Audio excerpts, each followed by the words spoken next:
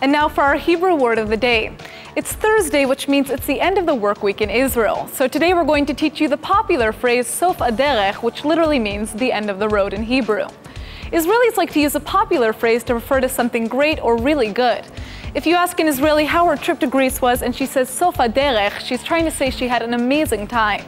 It's like saying her trip was so good it couldn't get any better, just like how at the end of the road you can't go any farther. Make sense?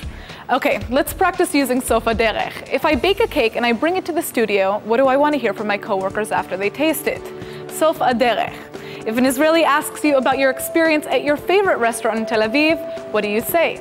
Sof Haderech. Israelis are passionate people and they love to emphasize how they feel, so don't be surprised if you hear Israelis using Sof Haderech to describe everything they like. If you figure out how to master using Sof Haderech, you'll not only sound super Israeli, you'll also impress your Israeli friends.